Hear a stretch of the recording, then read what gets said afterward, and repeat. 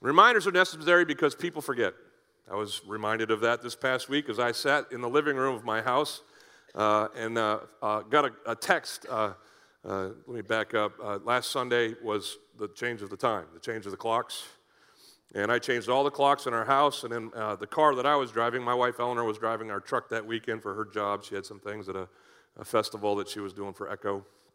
And so I hadn't switched over the clock in my truck. And it had been fine all day until late in the afternoon when I left here to have what I call lupper or dinner. Like sometimes I don't eat lunch at lunchtime. I work all the way through to like 4 or 5, and then I have like an early dinner. And so I went to have my dinner before our board meeting. These great elders that we have give me a Monday night once a month, and we hang out and we pray for and discuss and then act on the things that God is leading us to do. As we leave this church, I look forward to those meetings. But I had a board meeting last Monday night, did my dinner, and went home. I have these 2 little puppies that are needing attention. And then my daughter Kai was she's at Florida State, and her spring break started, so she had come home, and I wanted to say hi to her. So I'm sitting in my house having a great time, petting dogs, talking to daughter, and the phone in my lap goes off, and it's Tom, and it's text, Tom Ikem, our executive pastor. The text says, "Are you coming?" I'm like, "What are you talking about?" Because I'd looked at the clock in my truck, and I had like 2 hours before this meeting started. When I started this whole process, I was like, man, this is golden. I don't know how this happened, but it's like I got a free hour somewhere. And I hadn't looked at the clock that was on my lap the whole time. I had just gone off the clock in my truck, and he says, "We've been here for 20 minutes. Are you coming?" Who's been there? Has anybody been there?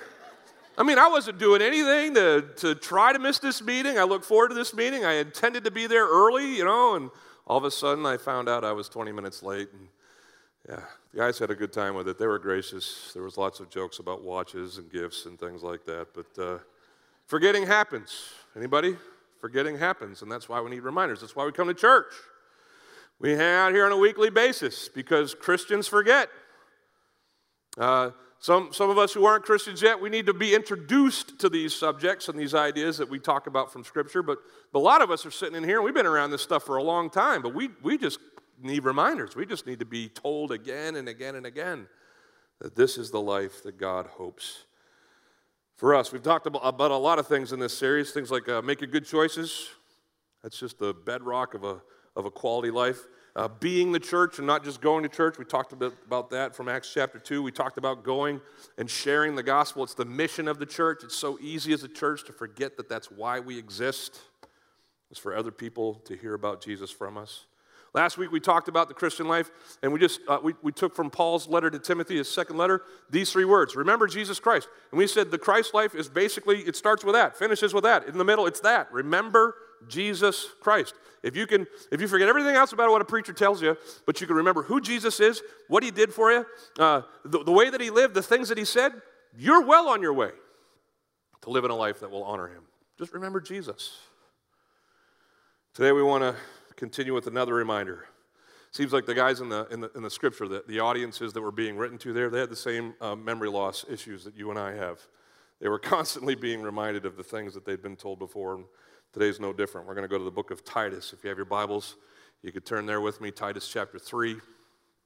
We're going to look at verses 1 through 7. And we're going to talk about the high road. Who's ever said that to someone? I'm going to take the high road on this one. Let's take the high road. What does take the high road mean? Tell someone next to you what you think take the high road means. Go ahead. I'll give you permission. Tell someone next to you what you think take the high road means.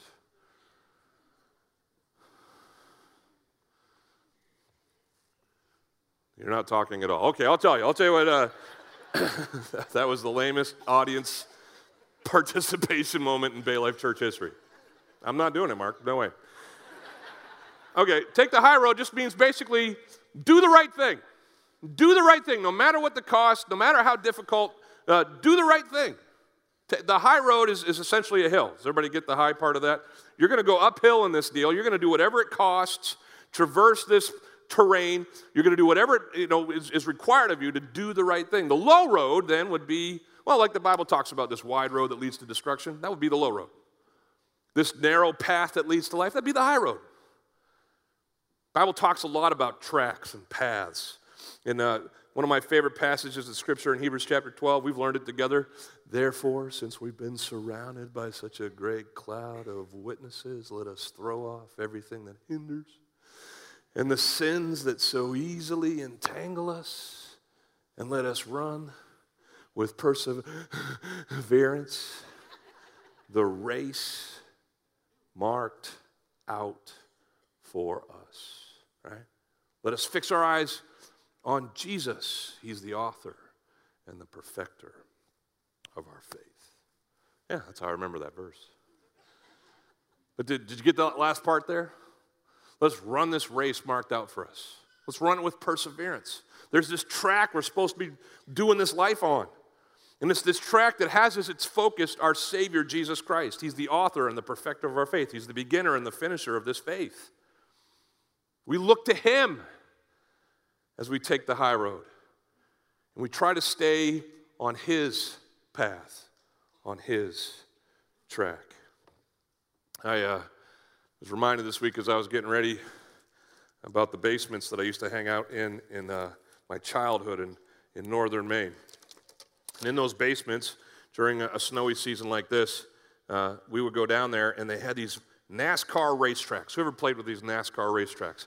I couldn't find one that I wanted to spend the money on, and it would have been a hard thing to set up on my table. So I got a different one. You just saw me put it together there. But when I was a kid, I never had one of these because I wasn't in that tax bracket. But I had friends who did. And we would go over their houses, and we would just sit down there in the middle of a snowstorm and just have NASCAR afternoons. We would just race again and again and again. Does anybody know what I'm talking about with these racetracks? We had one of these. We had a racetrack like that. Yeah, you put these black strips of plastic together, and then you plug it into the wall, which, has anybody ever wondered about some of the toys you played with when you were a kid? You'd plug this into a live socket, and then there was electrical charges inside these grooves, for those of you who haven't seen one of these things. And you would set this car down on these grooves, and that electrical charge would charge your car, and then somehow, through the miracle of science, you'd have this trigger, this little gun, not gun, but anyway, sorry. But you'd have this trigger, and you would squeeze the trigger, and the car would go. And so you'd say, okay, first one to get around the track 10 times wins. On your mark, get set, go. And here's what would happen. Rookies would come to that track, and they would just pull the trigger, wide open. And they might be in the lead for the first half lap until they got to what? The first turn. Because what's going to happen at that first turn? Their car's going to go across the basement. It's going to go over by the deep freeze or near the washing machine or something like that. And here was the rules in where I played. Doesn't matter how long it takes you to go find your car. That other guy's keeping going, and that's like your pit stop. You can go over by the washing machine and grab your car, but whoever, however many laps the other kid had, you got to catch up now. And so you figure out real fast. It's not about how fast I can go. It's about whether or not I can stay on the track. That's how you win. The best race car drivers were the ones who stayed on the track. The best Christians, the ones who at some point in their life turn on to Jesus. The best Christians are the ones who figure out what His track is and just stay on it. And it doesn't matter if there's little bumps and turns in the road, if there's slides here, or if things get picked up there. Woohoo! You just figure out in any circumstance what the path is, and you stay on it. And you do that, everybody, until you're done. That's the Christ life. In every situation, take the high road, find the rails, and stay between them. That's what we're going to talk about today in the book of Titus. We're going to talk about remembering a couple of the rails in the Christ life. There's lots. There's a whole Bible full of them, but we're going to focus on two of them today as we read through the first few verses of Titus chapter 3. I remember, saying goodbye to some friends in college, and for the first time I heard this statement. I was a new driver, and one of my friends says, "Hey, Mark, as you're driving home from Chicago to where you lived in Peoria, Illinois, keep it between the rails." Anybody ever said that to someone? It's kind of a morbid statement. You're really, giving them a wide berth there. You can go in other lanes of traffic, I guess, but just keep it between the rails. That's always been in my vernacular. It's been this reminder to honor God. And keeping it between the rails is basically saying, this is the line you don't cross, this is the line you don't cross. And Paul gives that to Titus here in these instructions for Titus as he leads his churches. Just real quick background on Titus. Anybody know who Titus is? Okay, I'll tell you. Titus is basically an intern, a former intern of Paul's. He and Timothy were probably, close to the same age. They both had come to Christ as young men and had been discovered by Paul and brought along on the missionary journeys that Paul went on in the book of Acts. Timothy was given a post in the church at Ephesus, and we talked about him the last couple of weeks. But Titus, he was one of the first Gentile converts. In fact, Galatians chapter 2 tells us that when Paul went to Jerusalem to see all the Jewish Christians in Jerusalem, he brought Exhibit A, his buddy Titus. He says, look, the Gentiles are Christians too. Check it out. Here's one right here. Right? And this guy Titus, as a Gentile, went on to become the Gentile pastor leader, bishop even, if you want to call him that, of all the churches on an island called Crete. Who's heard of Crete? It's out there in the Mediterranean. And the Cretans are famous. Anybody know what the Cretans are famous for? Obstinance. Some would even say stupidity. But they, as an island race, were just kind of hard-headed. And so Paul writes this letter to his buddy Titus, and he says, here's how you handle them Cretans, these new Christians. And he says, your biggest quest is to help them understand that they're not Cretans first and Christians second. They're Christians first and Cretans second. Just like you and I are not Americans first and Christians second. We are Christians first. And then whatever else, whatever other label, Americans, whatever your job is, whatever your school was, whatever, okay? Christians first. And so he gives Titus several reminders here in his letter to him. And then he gets here to chapter 3 and he says this word, which is the key for our series, remind. Apparently these guys had already heard this before.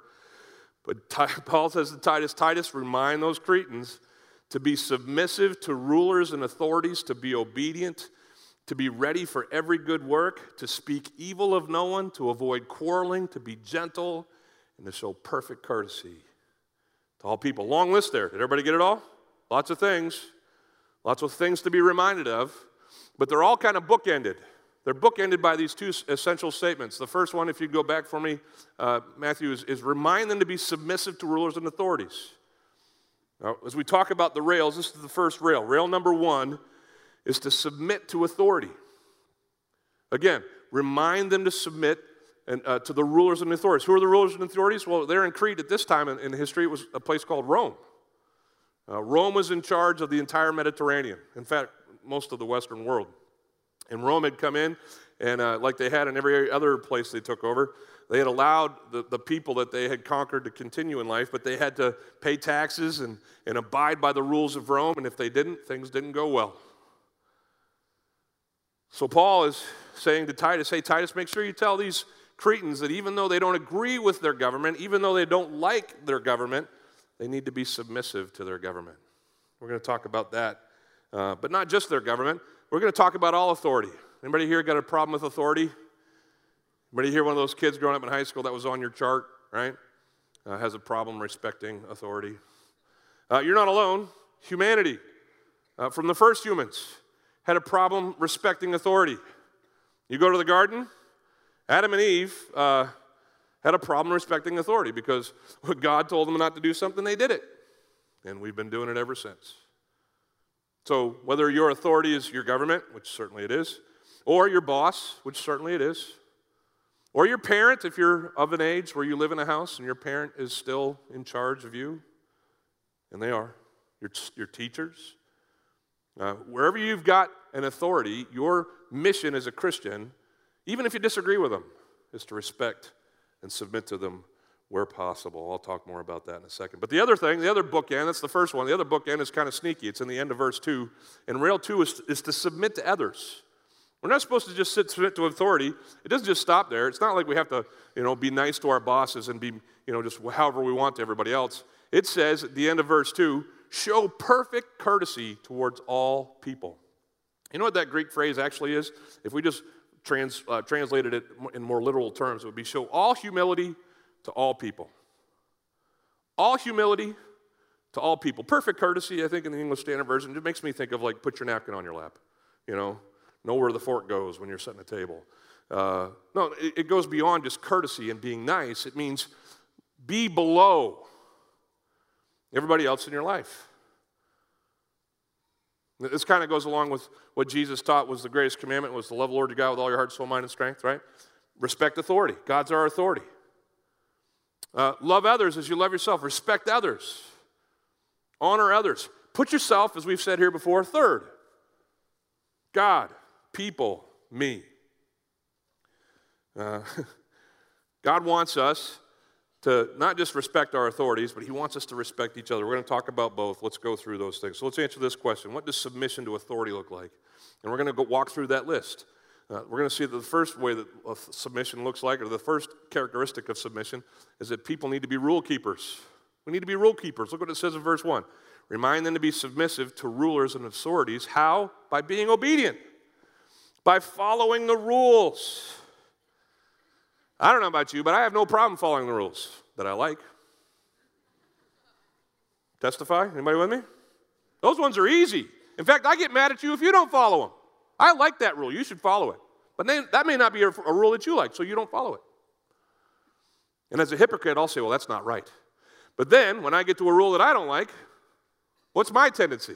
Well, I break the rules I don't like. I create loopholes, workarounds. Like, these rules are convenient for me, but this one feels kind of confining.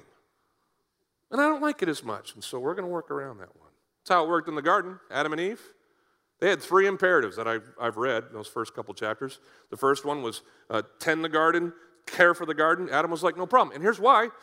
Work didn't hurt, fellas. Everybody knows that the result of the fall was that work was going to be toilsome and burdensome. And like, you know, if you were out in your yard yesterday and you've got a sore back today, that's the result of the fall. Blame Adam, all right? But before that happened, apparently Adam could work all day and be fine. And guess what? He got to eat the fruits of his labor. He had choices of all the trees in the garden except one. We'll get to that. But it was no problem for Adam to work. That was an easy rule to follow. He's like, got it, Lord. I'll be your viceroy. I'll be the person who's over top everything here. I'll work and tend your garden, no problem. You know what the second commandment was? Go forth and multiply. Think Adam liked that one? Ladies, just so you know, he did, yeah. Most guys would be like, really? You're commanding me to do that? Because I was hoping to do that anyway. But totally, yes, I'm in there. And Eve wasn't worried about getting pregnant. You know why? Because another consequence of the fall was that pregnancy, childbirth became painful. She could apparently have kids all day long and not feel a thing. It was like epidurals all the time. Those rules were easy to follow. You know what rule was hard to follow? The one that was negatively put. You shall not. Whoa, whoa, whoa. What's God doing getting all bowed up here? I mean, I'm fine with all the things that he wants me to do that are going to benefit me, but wait a minute. It seems like you're limiting me here, God. Why can't I eat of that tree? Satan used that, right? As someone who had already usurped authority, or tried to, he comes into God's creation, he says, isn't that horrible that God would, play the boss card on you like that? You know why he did it? He just doesn't want you to be equal to him. You should try that fruit. You should try that tree. And he was like, yeah, that sounds like a great idea. She created a workaround for the rules that she didn't like. We've been doing it ever since. But listen, you want to know why you keep the rules? You keep the rules, first of all, for tranquility's sake. If you want peace in your life, learn to keep the rules, even the ones you don't like. Anybody been caught for speeding? You probably disagree with that number, especially when you're in a hurry. That should be a higher number. I got to get to where I got to go, and this is an empty road, and there's no reason that I shouldn't be able to go Audubon out here. And so you go Audubon, and then Smokey finds you, or whatever the name is now for our police force on the state patrol. Smokey? What just happened there? Anyway, it's 1976, 1976 callback, they want their slang. All right, don't turn on the car. Yeah, so the police officer pulls you over and they give you a ticket and you're like, oh, I can't believe this rule. But guess what? Now you got to pay that ticket. And now, if it's happened in your family where one of your children got the ticket and they're still on your insurance, now everybody in your family, namely the guy who pays for the insurance, has to pay for your choice, right? It's amazing when you keep the rules, when you stay on the track. I mean, I'm not saying that it's a free skate, but I'm saying for the most part, it's better than if you don't. It's just common sense. Let's go to the 80s. If you mess with the bull, you get the horns. And that's the truth. But listen, it goes way beyond that for Christians. Christians keep the rules. Christians obey their leaders, whether they're governing leaders or bosses or whatever. We keep the rules because our gospel and its integrity is at stake. And go way beyond the tranquility of your life.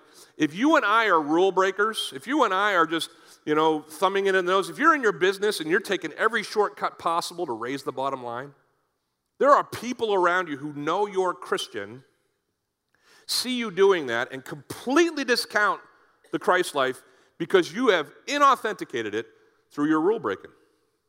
The integrity of the gospel is at stake. And the lives of those who have not met Jesus. I mean, how many times have you seen it in the headlines that a preacher who, gilded his faucets with the giving on the backs of the people who went to his church and never paid a dime in taxes is disgraced, the church folds, everything goes, and everybody says, see, there's the Christians.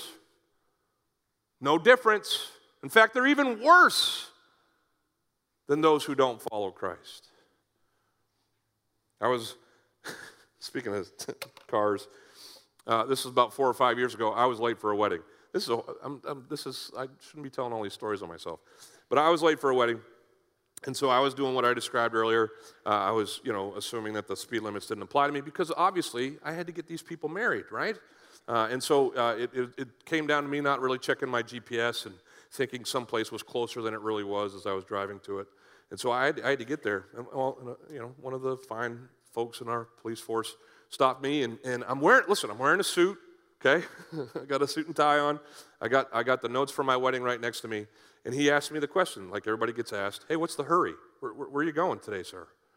And I had to tell him, I wasn't going to lie. I'm so sorry, officer. I'm a pastor. I'm supposed to be at a wedding in a half an hour, and it's here, and I didn't realize how far it was, and I recognized I was going too fast, and I understand if you have to give me a ticket. but that's what's happening. I'm not going to make up a story. He said, all right, took my stuff, went back. I think he took his time, which I would have too if I was him. But he comes back, and he says this, well, Reverend, I'm just going to ask you to slow down. I hope you get to your wedding. Just remember the law is always the law. Have a good day. And I'm driving away, and here's the two things that went through my heart as I was driving away at the speed limit. Thank you, Lord. Who's there with me on that one, right? God is good.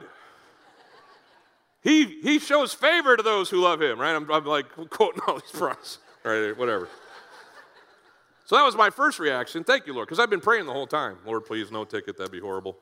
But then my second thought, like the Holy Spirit kind of broke through my rejoicing. And he said, bro, what if that's the only preacher that guy ever meets? I mean, you're a good guy normally, Mark. But was that traffic stop and that impression, even though you were honest and all those things, but is that what you want to leave in the life of those who meet you? That, the rules suit me as long as they suit me, and I'll break them if I need to. Yeah. We need to be rule followers. We need to be authority respecters, even if we disagree with it. Now, let me throw this quick caveat in there. It's probably obvious to most of us. There's going to be certain things that our government or our bosses are going to ask us to do, and we just can't because they're going to take us past the line that Christ would have us stay within in our life in general. Like in Acts chapter 5, when Peter and the rest of the apostles were proclaiming the gospel in Jerusalem, and the government officials came and put them in prison for a second time, right? This is like twice in the same span of time. And they went before on their trial, and this is what Peter said, hey, man, you decide what you want to do with us. I'm paraphrasing. You decide what you got to do, but we have to obey God in this situation, and we can't obey men. If you got to put us in prison, put us in prison. But when it comes to sharing the gospel, when it comes to doing the right thing, when it comes to honoring God, there's no government, there's no boss that can make you go past that line. That's when you stand your ground. But here's the deal, Christian. In everything else, you submit.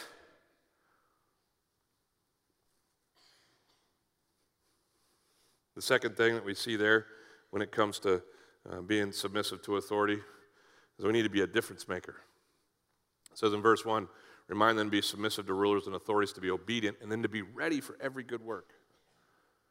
Beyond the rules is this readiness, this willingness to just be a part of whatever's happening in your community. Here's something that should be generally said of all the churches who love Jesus Christ and follow Jesus Christ.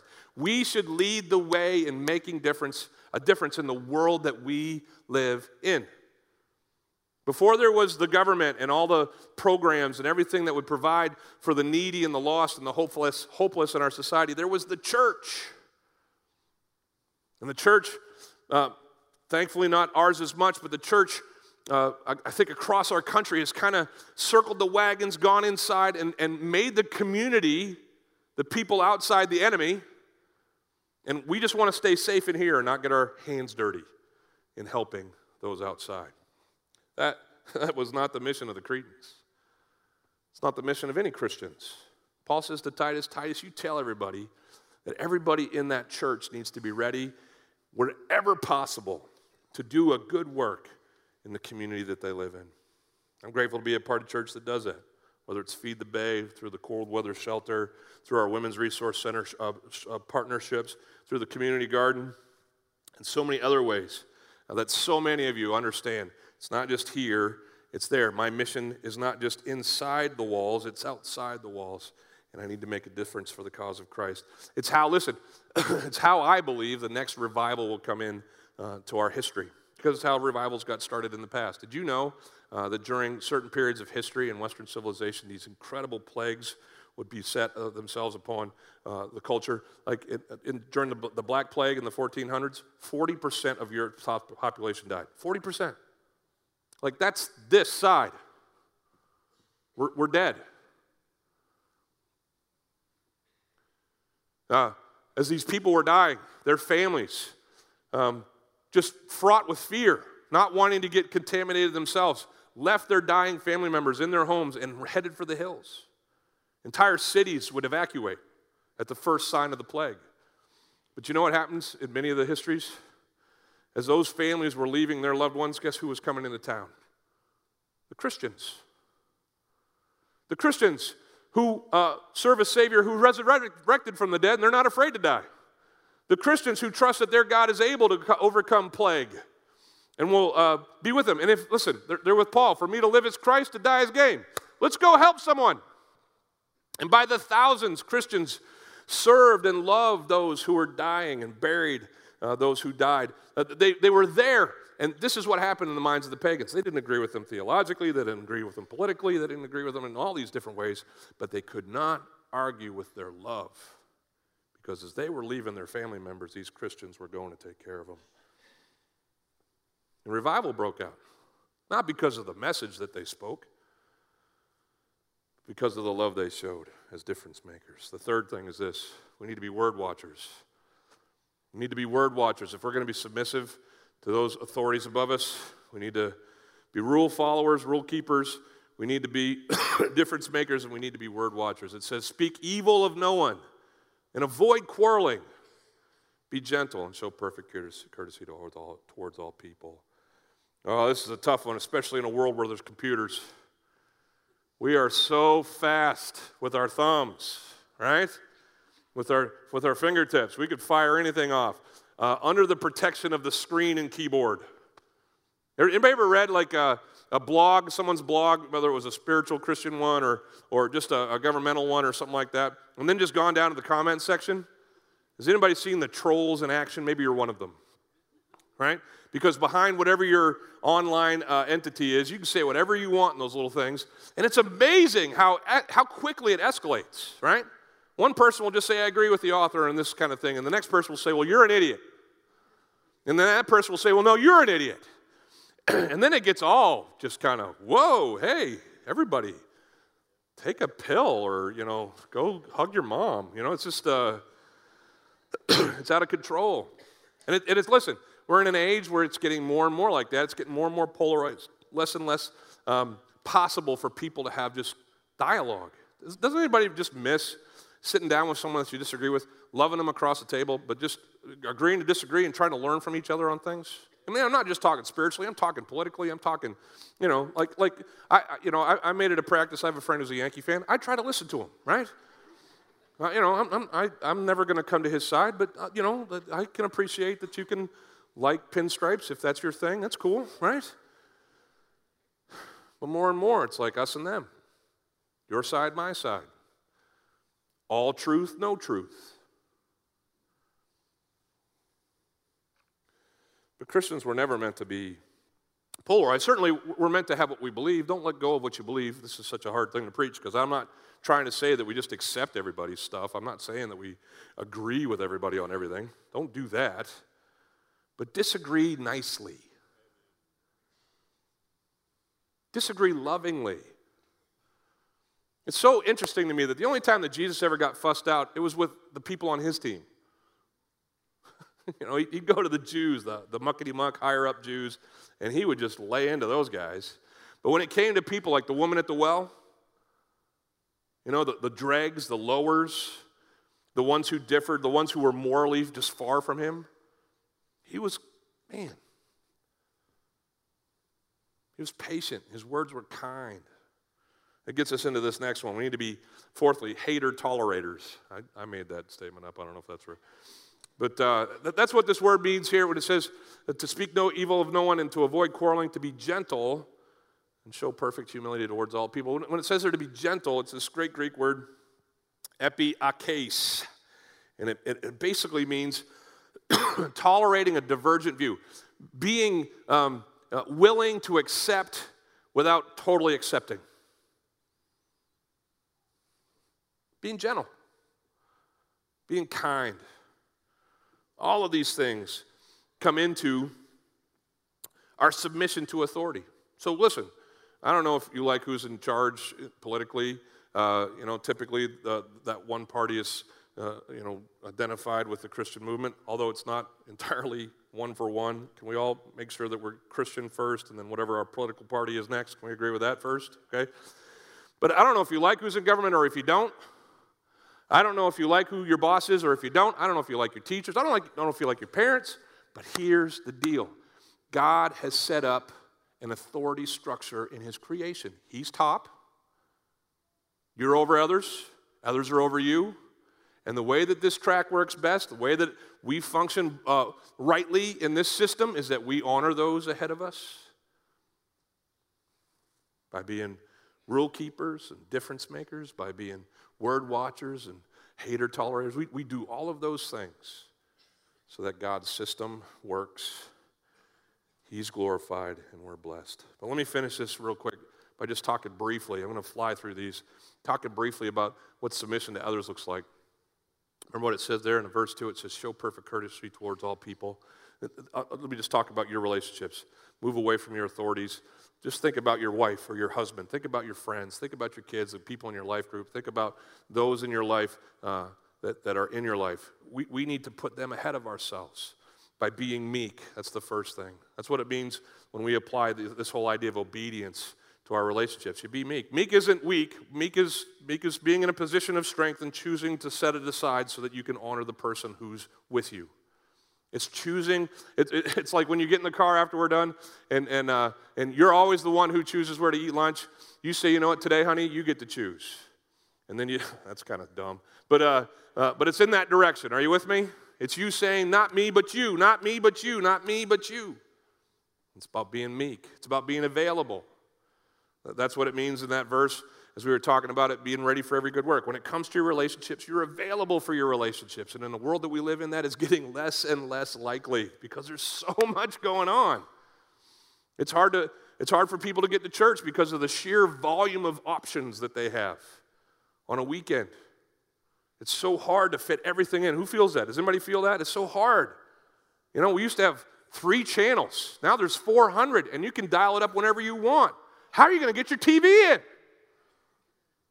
Let alone the people.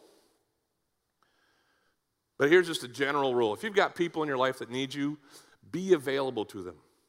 My son Ben came home Friday night at like 2 in the morning. We didn't know. He walked into our house, went to bed. We had talked maybe that he might come home this weekend, but had made no sure plans. And so we woke up in the morning, Saturday morning yesterday, to all the things that we had planned. Eleanor and I basically she gets off work on Friday at around 4 o'clock, and I go to work on Saturday at 2 o'clock. Don't cry for us, Argentina. We get other time other places. But that's our weekend, okay? Because I work those other days, and she works those other days. And so we have Friday to 4 to Saturday at 2. And we try to cram a bunch of stuff in there. Heard about this trailer? Right? I got a trailer, people. I'm trying to fix a trailer. We got these 2 dogs. My father-in-law came to town. God bless Byron. I love you, Dad. But he'll start a project and not finish it just because he's out of time, And he's 85. He doesn't care. He's not on the clock. We're not paying him, right? Who cares? So he had basically stripped all the paint off our front door. And so, listen, I had all that to say, I had a full slate of things that I wanted to do yesterday morning. And nowhere near the time to do any of them. And I wake up and I go outside to start my errands, go to Home Depot and all that stuff, and I look behind the trailer and then there's Ben's car. Now, thankfully, he wakes up at like 2. This is how he is. He's that age. He actually got up at 12, so we had 2 hours with Ben. But for those 2 hours that I had other things slated, guess what? Because the kid's home. And I need my kid needs me. And the other stuff will be there when he's gone. And we just figure that stuff out because that's what it is to be in a relationship. We prioritize. We're available. We're not just meek. We're not just available. We're careful. We're careful with the words we say. Listen, if we can agree to just one thing this week, can we all agree that we're going to go home and be careful with these this week? Can we all agree that we're going to go home and be careful with these this week or these? By the way, if you're having fights by texting, you're stupid. Can I say that with all the love in the world? If you're fighting with your spouse with your phone, you're dumber than you think. Because it's just not going to work out. Well, that's another subject. But if we were just more careful with our communication, whatever form it takes, I think our lives would markedly improve. Our relationships could just be better because we're just smarter with what we say and how we say it. And the last thing is that we need to be gentle. In our relationships, guys, listen, I'm going to do a series in the fall on marriage, but the number one thing that I find in my marriage is I just got to go slow with her. I got to be gentle with Eleanor. When I'm kind and I give my wife the time and I'm showing that I want to nurture and not just lead, that I want to love and not just take, that's when our marriage goes whoop. But if I'm just brisk and brash and fast and male, then it just doesn't go as well. Same thing in my parenting, same thing in my leading our church and our staff. I have to work at it. I'm not great at it, but I have to work at it. I have to work at really caring for the people in my life. Not just knowing that I care, but really caring. But when I do that, those relationships are better. So it's no wonder that Paul says to Titus, hey man, remind those Cretans that when they came to Christ, they agreed to roll with him. And if you're going to roll with Jesus, there's a way to do it. And it doesn't matter if you disagree with your government. You submit to them. You keep their rules. You make a difference in the world that they're leading. You watch your words. You're gentle in the ways that you deal with those who disagree with you. Same thing in your relationships. If you're a Christian, there's a way that it's done. And it doesn't matter if those relationships change or if the people that you're in relationships with aren't reciprocating. It doesn't matter. As long as you live for Christ. And as long as you live for Christ, there's a path, a road that you take, and it's not until you go to see him that it stops. May God keep us between the rails. Amen? Let's pray. Lord, thanks so much for your truth. Lead us in it. Give us the courage to choose it. Help us most of all to remember it so that we can put it in play. And I pray this in Jesus' name. Amen. Love you guys. God bless you. Have a great week. We'll talk to you next time.